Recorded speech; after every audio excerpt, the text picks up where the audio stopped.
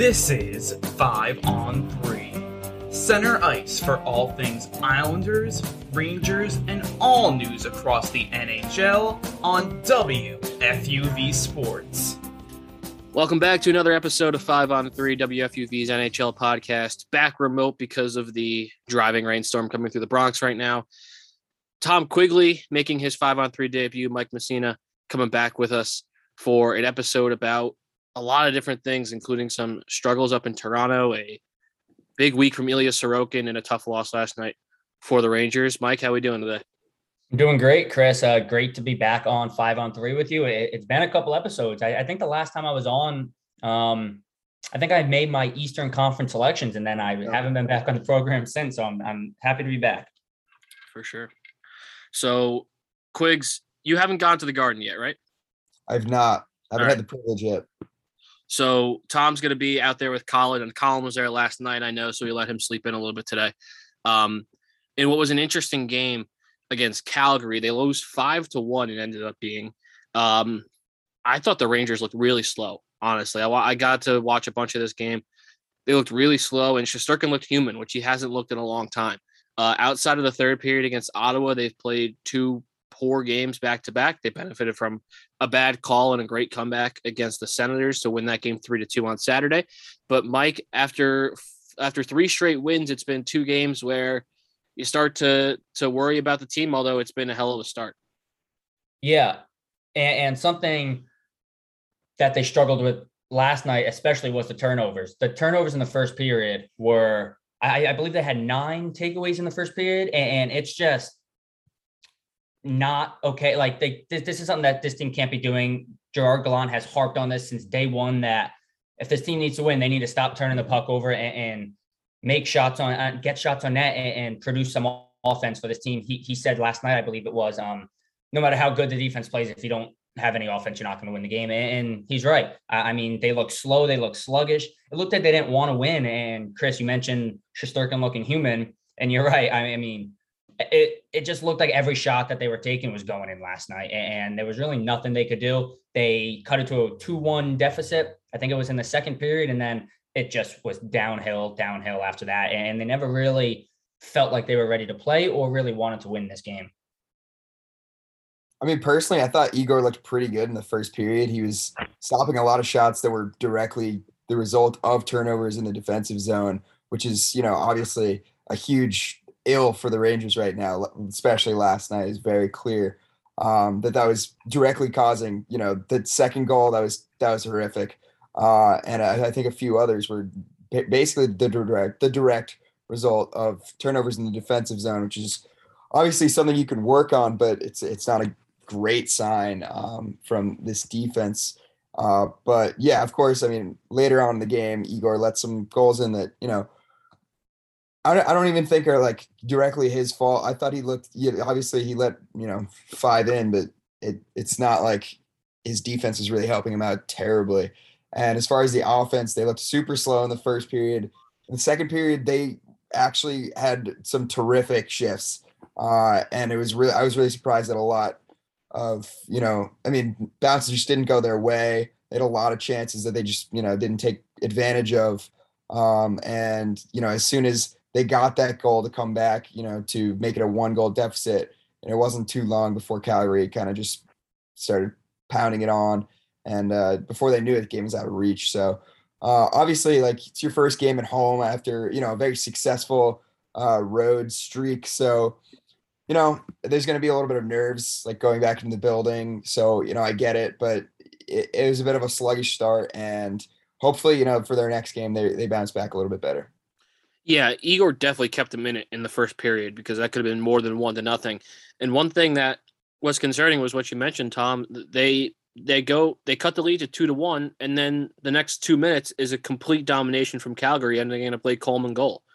And it was like, wait a second, you had an opportunity to tie this game at 2 with 15 minutes to go in the game, and Calgary just completely dominated play. Jacob Markstrom was fantastic for Calgary, but I think that shift right after the 2 shifts right after the Kevin Rooney goal were kind of what sealed this for Calgary. And it ends with a Blake Coleman goal, like 12 minutes to go. And That was it. 3-1 turned into 4-1, turned into 5-1 with 5 seconds to go. And the win streak is over for the Rangers, but it was a very successful road trip, as you mentioned. It was 4 consecutive wins. We talked about the Toronto victory last time. They beat Nashville. They beat Ottawa in the time since. The Ottawa win was interesting because they go down 2-0. They were kind of sluggish all throughout, and then they benefit from a tough call against Ottawa. They go to the power play. They score. They scored 2 more goals, and they win the game. It was a complete collapse from the Senators. But I think that's credit to the Rangers, honestly, because it was a poor call, but they could have laid down and died in the power play and still lost 2-0. But they played a really heck of a third period there. But this letdown game kind of felt like it was going to happen, right? Because Ottawa was almost a letdown game, and then eventually they were just going to slow down. Yeah, and I was honestly surprised to see Georgiev in net in that Ottawa game with how well Shesterkin was playing. I know that was circulating around the media, like why is he playing? Why is the team taking Shesterkin out while he's playing as well as he's doing? And I can't play him every game. It's Ottawa. They're not good. Yeah.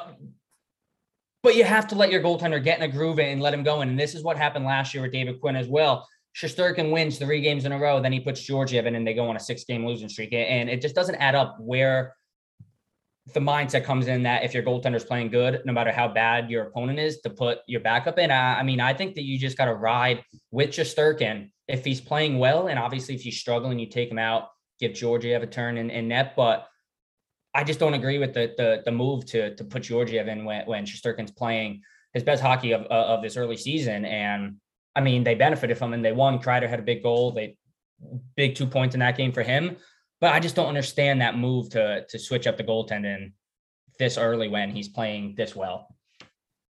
I mean, I get it from the standpoint of like, it's similar to like a catcher in baseball.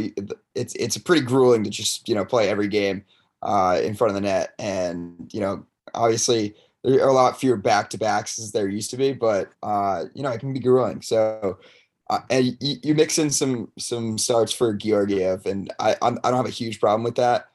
Even if Igor's just on a ridiculous hot streak, which he has been. But yeah, I mean, I don't have a huge issue with that. I mean, they did play 7 games in 12 days too, which obviously plays a big part in who's going to be in the lineup and where they're going to be playing. But I don't know, they just looked sloppy that game. They looked sloppy this game, but they were able to pull out that win in Ottawa. Yeah, I'd also like to mention, I mean, this past road trip, it's not at all indicative of what this Rangers season is going to be, unless like you're ridiculously naive and hopeful. The Rangers aren't going to play like this. It's still going to be an absolute grind even to make it to the playoffs, I think. So yeah, this game was kind of inevitable, this game against Calgary. And I guess just seeing how they bounce back from it will be pretty indicative of what they are this season. Yeah, they have benefited from a little bit of an easy schedule, and that's going to continue with games against Columbus, Seattle, Vancouver, the next 3 games, but then they got Edmonton on the road as well. So they head out for the Western Canada trip next week. I think they're second place right now in the Metropolitan Division, obviously very early, but they're third. Oh, they're third now because of the loss. Okay, so I know that they were first before yesterday, and then Carolina won, and they've been so hot too, Carolina. But yeah, Rangers in third, 9 points and 7 till December. What's up? Who knows when they'll get their first loss? Yeah, exactly. I mean, they've been absolutely fantastic. 9 points in 7 games for the Rangers. Okay, so last time we spoke, it was not panic button time for the Islanders, but I did call the game against Chicago a must win because of how much I've made fun of Chicago for the last few months. And they did win it. They won that one 4-1 after a really bad first period. Then they came out and gave up 2 goals at the end of the second period to Columbus and completely took the air out of the entire team, lost that one in overtime. And then Ilya Sorokin with back-to-back shutouts against Arizona and Vegas. Obviously, that's not terribly impressive considering Vegas has no players on their team anymore because all of them are hurt and Arizona's trying to lose. But to play back-to-back games and throw shutouts in both and have over 60 saves is impressive nonetheless. They've looked better in these games. I think there's still room for improvement, of course, but now they have an entire week off to rest and get back home. I'm sure they're home by now, before they head back on the road for Saturday's game against Nashville. Mike, I think that this 5 days off, I'm not a fan of the October scheduling in the NHL. It aggravates me every single year. They play like one game in the next 11 days. But I think that this 5 days off comes at a perfect time because they had just played a back-to-back, and their goalie has been grinding, as you talked about with Sorokin, with Shesterkin and Georgiev. Varlamov's hurt, and they don't trust Corey Schneider. So it's Sorokin all the way so far, and so far so good. Yeah, and I completely agree. It comes at the best time. Shesterkin, we're getting these names mixed up here. Sorokin coming off back-to-back shutouts. I mean, I feel like this is the best time for this 5-6 day off streak to come, because he's not going to be playing like lights out for 6 days in a row, you know? So this time, get him some rest, get his body rejuvenated, regenerated, and ready to go for, I think, when do they play next? The 30th? Saturday.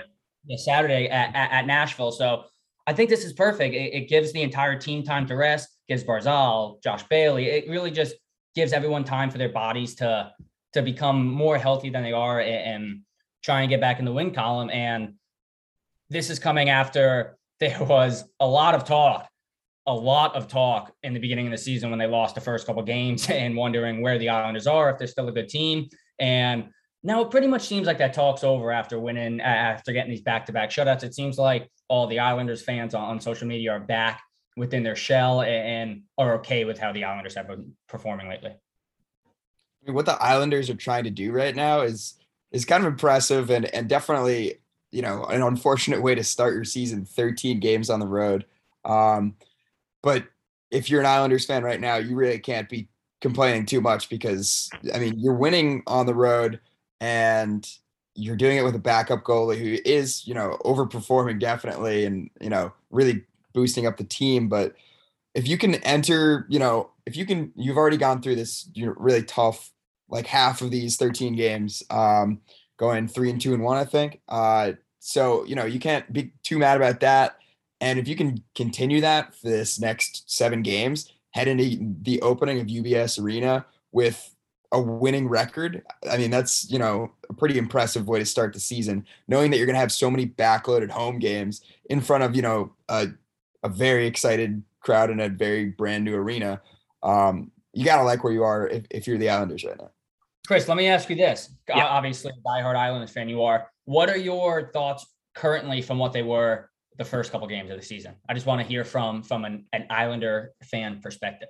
Yeah, so last week we were talking about it where I wasn't terribly panicked because Carolina and Florida, and now you look at where Carolina and Florida are, right? They're two of the best teams in the league. Neither of them have lost a game. So now I think, especially with that, you can say, yeah, there was no reason to panic. They're two of the best teams in the Eastern Conference. Now, the counter argument to that is you're supposed to be the best team in the Eastern Conference. So I understand that too, but I wasn't terribly panicked. I said that they needed to beat Chicago. They did beat Chicago. I was definitely upset with this Columbus loss. I thought that was a game they should have won. They dominated the first period. They dominated 18 minutes of the second period, let a power play get to them, and then died on the next shift. But after what you saw this weekend, I don't think there's any reason to be concerned. And then on Monday, they put Corey Schneider on waivers, which signals that Varlamov is good to come back. So whether he plays against Nashville or he waits until the next game, which is like another 4 or 5 days after that, I don't know. But with how well Ilya Sorokin is playing, I mean, you mentioned he's a backup goalie. Like, yeah, sure, technically he is, but he's supposed to be as good of a goalie as there is in the National Hockey League. That's what he was advertised to Islander fans as for years, and that's what he's proven over the last 2 games. After he had 2 really bad games against Carolina and Florida, I don't think that can be overstated. But he's certainly bounced back. He was the 3rd star of the week this week, so I'm not concerned. I mean, if you had just told me that headed into the first break, they're 3-2-1, I'd have been like, yeah, sure. And if you're telling me now that headed into the final game of the road trip, they'll be 6-4-2, double it. The next 6 games they go 3-2-1 again. Sure, fine, because then you're headed into the Calgary game with a winning record. I don't have no problem with that. So that's kind of how I'm feeling right now. I think that they have an opportunity here to take a couple of games. The next 3 games are against weaker opponents. Winnipeg struggled. Montreal's been really bad. And Nashville has not been fantastic either. So I think that those 3 games are winnable. So we'll see. We'll see how it goes. I'm obviously cautiously optimistic as I am with this team pretty consistently. Headed on to the Devils, where the only story this year was Dougie Hamilton and Jack Hughes. Hamilton's been just okay. He's logged a ton of ice time, but he had rough game in one of their recent games. I don't remember which one. And now Jack Hughes is injured with a separated shoulder. He went down on a pretty tough hit in the corner. This is supposed to be, I think we jokingly called it last week, the Jack Hughes glow-up year. And now it's out with a separated shoulder, which is a pretty lengthy recovery. So hopefully he's back in a few weeks' time. But it's going to be a tough go of it for the Devils here without their best player. Yeah, I mean, you pretty much touched on everything that we need to talk about for the Devils wise. Jack Hughes is out. I mean, other than him and Dougie Hamilton, who is like you said, logging a ton of ice time like he should be, has 2 points. Jack Hughes has 3. Actually, 6 guys on the team all have 3 points, which are top on their team right now. But look, they just don't have all the right pieces right now, obviously, to win all these games without their best player. And it's going to be a struggle going forward. They're going to have to grind. They're going to have to look in the free agent market to see who they can pick up, if they can even pick up anybody. But without Hughes, I'm not sure how long that timetable is, Chris. I'm not sure if you saw something in an article, how long he'll be out, but that is a huge blow for the Devils team. And I'm not sure how many games they're going to be able to win without him. I don't have their schedule in front of me, but I'm going to pull it up right now to see who they have coming up. Calgary. So he got injured on Thursday, right? Yeah. So I believe the plan was that they would reevaluate him in a week. So on Thursday, we're going to have more information. But yeah, separated shoulder, that definitely takes some time to heal. Although they were definitely worried it might be, something broken or something worse. So positive news that it's just a separated shoulder dislocation. It's just going to take time to heal. But, that's a really tough break for the Devils, because that is their franchise right there. And without him, it's going to be tough to win games. Obviously, tough to, draw crowds, because that is the guy that everybody shows up to see. But, we'll see. They've gone 3-1 in their first 4 games. They've played the fewest of any team in the Metro other than the Flyers, I guess. So far so good, but, it's going to be a tough stretch without their young gun. Yeah, and it's amazing how the tune changes, because last week we were talking about how, they have some pretty winnable games here early. They could head on the road for their first road game, which is Saturday against Pittsburgh at 4-1, which they could do if they beat Calgary tonight.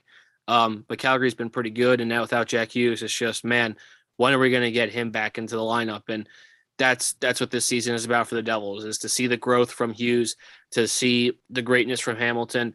And Blackwood's still out with the injury, but Jonathan Bernier has been pretty good. So I don't think that's, Mackenzie Blackwood is another player who I think you wanted to see strides from this year, and that's obviously still a question mark because he has not played.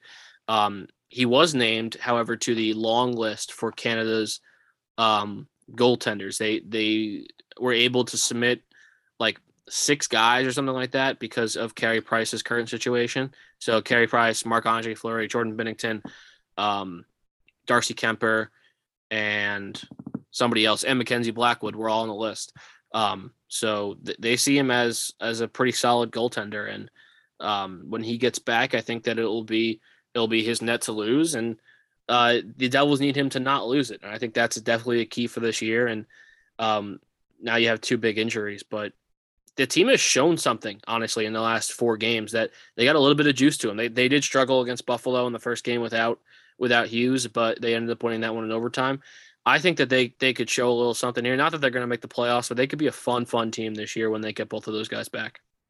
Yeah, and especially you mentioned Mackenzie Blackwood, who sent us that tweet yesterday, getting that's right, in the process of getting vaccinated, so he'll be able to play in Canada and all those games he won't have to miss, which is huge, obviously, for the Devils and really for the NHL as a whole, just cutting down that number of unvaccinated players and really just being able to perform at your best, considering the circumstances. And now that he'll be able to be in the locker room and be with his guys, be with the teammates, that'll be good going forward that he's able to play, obviously. Yeah, I wonder if it was a little bit motivated by being named to that Canada potential. Because he wasn't going to be able to go if he wasn't vaccinated. Exactly, especially in Canada where, the rules are just a lot more strict than they are here. So, that's definitely a good sight for the Devils. You want to keep a little bit of stability in the net. Having to use your backup for every candidate or game in Canada would be that would just be brutal and could very well just, jeopardize his starting role. So good to see that. And hopefully we don't really have to talk about it anymore. We don't. Rangers are all vaccinated because of the mandate. Islanders are all vaccinated because Lou told them to, and now all the Devils are. So we're good now on this podcast. I don't know about Pick and Pod. Pick and Pod, yep. It could be the number one topic on Pick and Pod until Kyrie comes back. But yeah, so the Devils tonight against Calgary and then Saturday there in Pittsburgh. Okay, so we'll move away from the locals. We'll head over to more national talk, and we'll start with the Kraken because they had a really awesome game last week. It was Saturday night against Vancouver. They opened up their building, and they talked about like the history of the building and how it's built under the same roof as the Sonics building was, and it's this $1.1 billion arena with history, and they are a franchise with history already. And they lost the game to Vancouver. They've really struggled. They're 1-4-1. Grubauer has not looked good at all. But a fun night. The number one talking point coming out of this, I think, was the retiring of the number 32.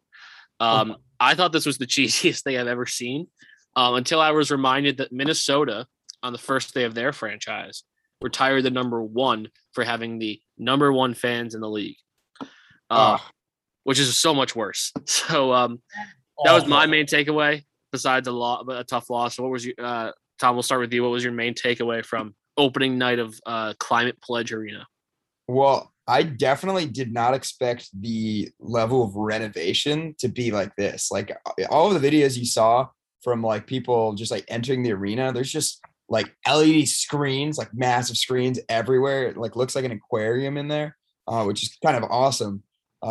Based on like what used to be the Key Arena, which was like in an all right arena for like the Sonics back in the day, but really nothing special. And they've made it into kind of a destination in the NHL. And you saw like signs outside the arena that were like, bring the Sonics back and like stuff like that. So it might be a nice bargaining chip to get an NBA franchise in there. But, with the Kraken, yeah, they've had a tough start. I think it'd be it's unrealistic to compare them to what Vegas was in 2017, 18, because they just had the luck of getting, and I guess not luck, but the fortune of having a guy like Marc-Andre Fleury, who's just a Stanley Cup winning goalie who can, jumpstart your team into having a phenomenal first season. The Kraken don't really have that. They're a pretty, aggressive team. They definitely have some tough guys, but they're just not like really built yet for any sort of regular season playoff run, based on their current squad. So it would be unfair to compare them. This is about where, a franchise that's just starting usually is an expansion franchise, just right around the bottom. And they'll probably improve as we go along. They've only had one home game thus far. But it's definitely exciting. I like their jerseys. Their home jerseys, at least. I think their away jerseys are, I could take them or leave them, but it's going to be a cool rivalry between those two teams, between Vancouver and Seattle up in the Pacific Northwest. And kind of just excited to see where the franchise goes from here, because there's definitely a lot of hype around the team, even if they're not playing terribly well. But it's interesting to see, a new team up there in the Puget Sound area. Yeah, I'm with you. I love the whole aquarium themed. I thought it was pretty cool. There's not many entrances I enjoy more than Vegas. Like their opening night one was awesome. Seattle was right there for me. I thought it was awesome. Vince Dunn scores the first goal in that arena. The crowd erupts. It was. I didn't watch much of the game, but I did get to catch that first goal. And the crowd erupted. It was obviously, besides like the main garden and like sporting events, it was very loud. One of the loudest. I much louder than I thought it was going to be. And it was just a cool experience to watch, to be able to see them score that first goal. But I agree. They obviously just do not have the players, the staff that Vegas had in their inaugural season. So I don't think they're going to have such a great season. But I do think Philip Grubauer is a great goaltender and perfectly capable of doing what Marc-Andre Fleury did. And even more than that, I think he was great with Colorado, and I think he can be great with Seattle.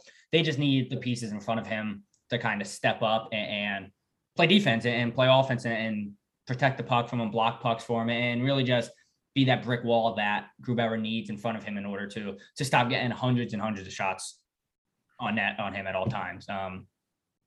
There's something else I wanted to say, but I'm drawing a blank now. So Chris, you go.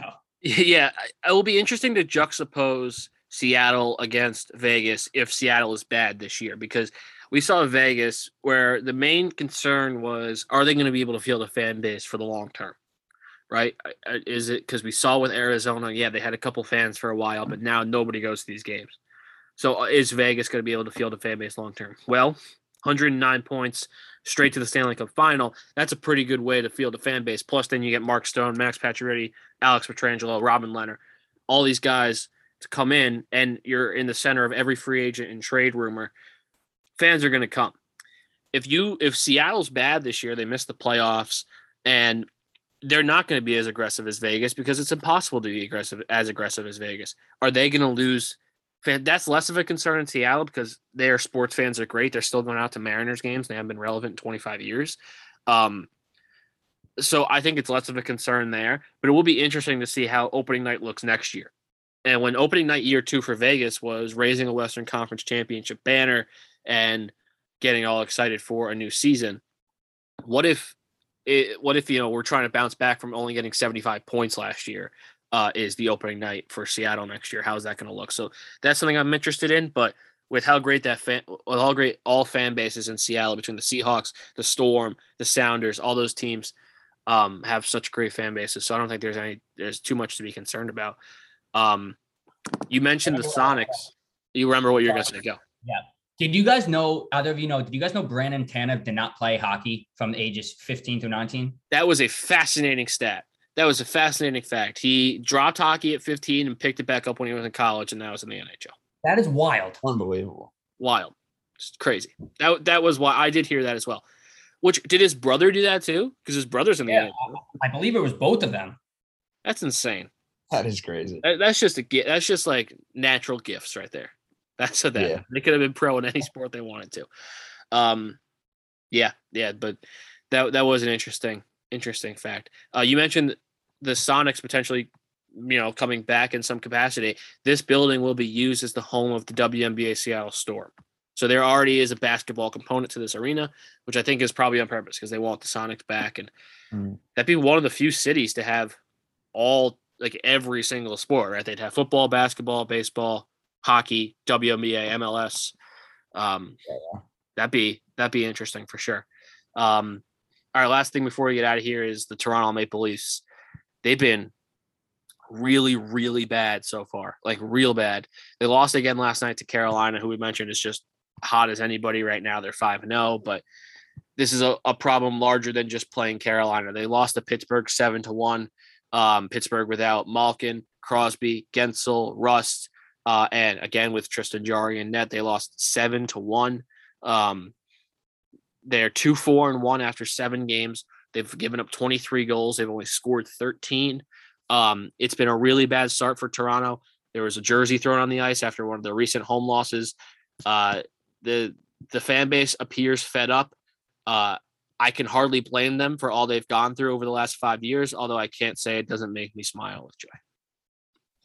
Yeah, they are off to a rough start, losing their last 4 games, and they have, is today the 27th? No, they have the Blackhawks tomorrow, which in retrospect, you think that should be an easy win for this Maple Leafs team with how bad this Blackhawks team is and just how that organization is kind of going downhill, and they need to make changes. And this is a perfect bounce back game for this Maple Leafs team to kind of get in that win column. Look, you see Austin Matthews. I'm looking at their season stats right now. He is ranked 23rd on the team, 21st. Sorry, he has 0 points, 3 games played, no goals, no assists. I mean, yeah, he missed the first 3 games. I believe it was 2 or 3 games, but for a guy of his caliber, he still has to be putting up points. William Nylander is their best player right now, has 5 points, 2 goals, 3 assists.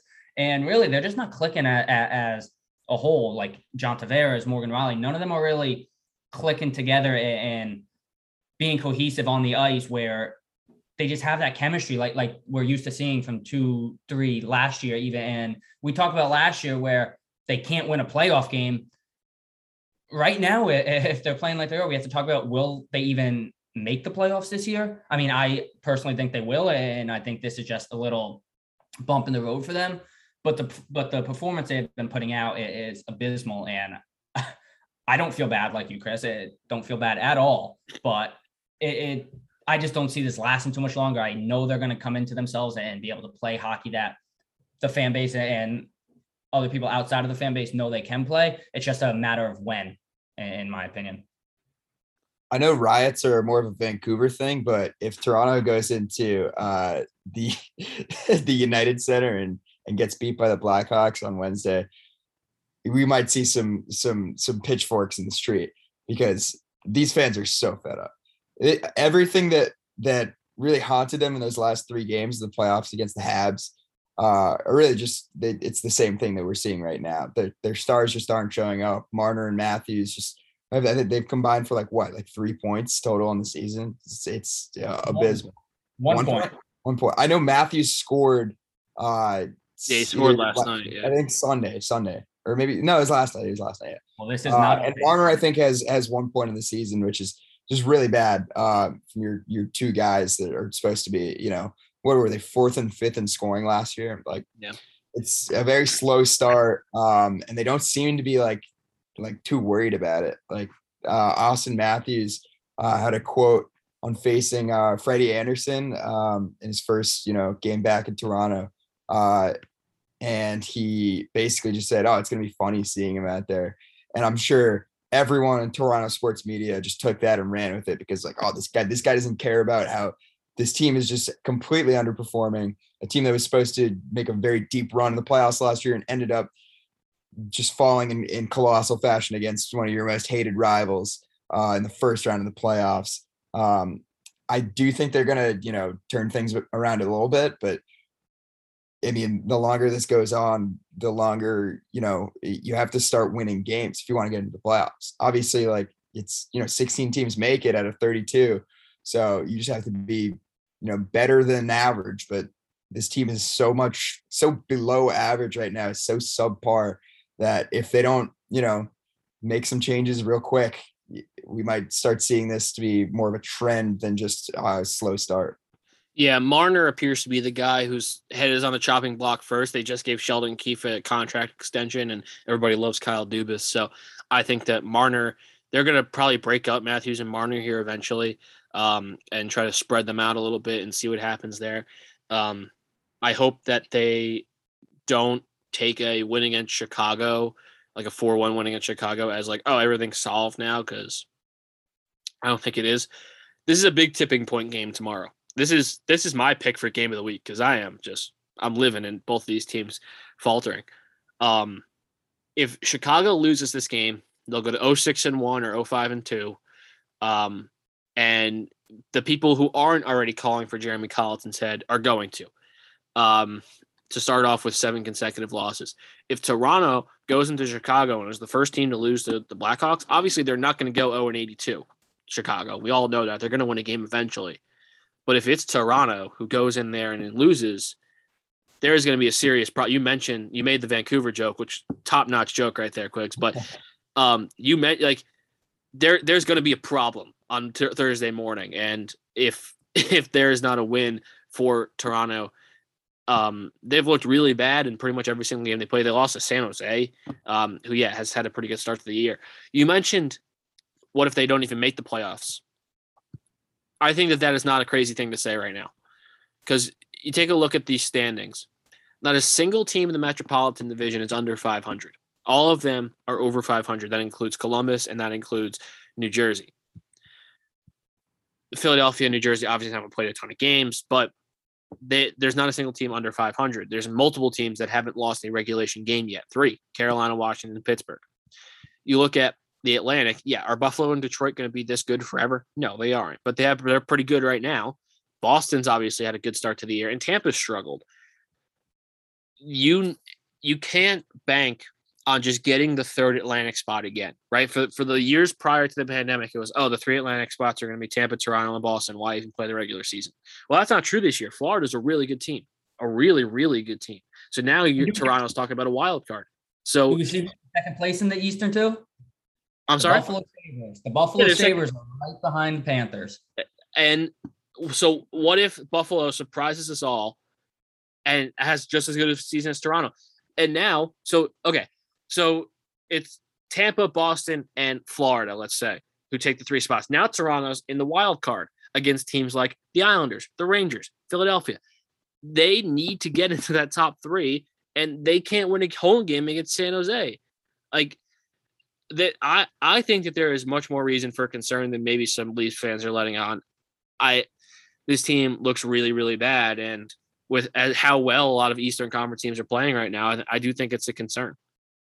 Yeah, it's definitely concerning now, but I do think it's just early season struggles and trying to get back into their own skates and really just be who they know they can be on the ice. I mean, look, what the Eastern Conference right now with having Buffalo being 4-1 with 9 points in second place is just astonishing to see by itself. And no, I don't think what Buffalo's doing right now is going to be how they're playing all year. I think they're definitely going to drop down, and I think Toronto's going to jump up just like Boston and Tampa's going to do.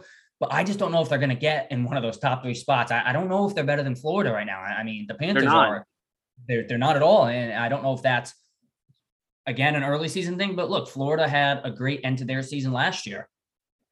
And I don't see them getting one of those top 3 spots. And it's going to be tough to get into that wild card with who they're going to have to play in that game. So it's going to be interesting to watch this season unfold and where they go.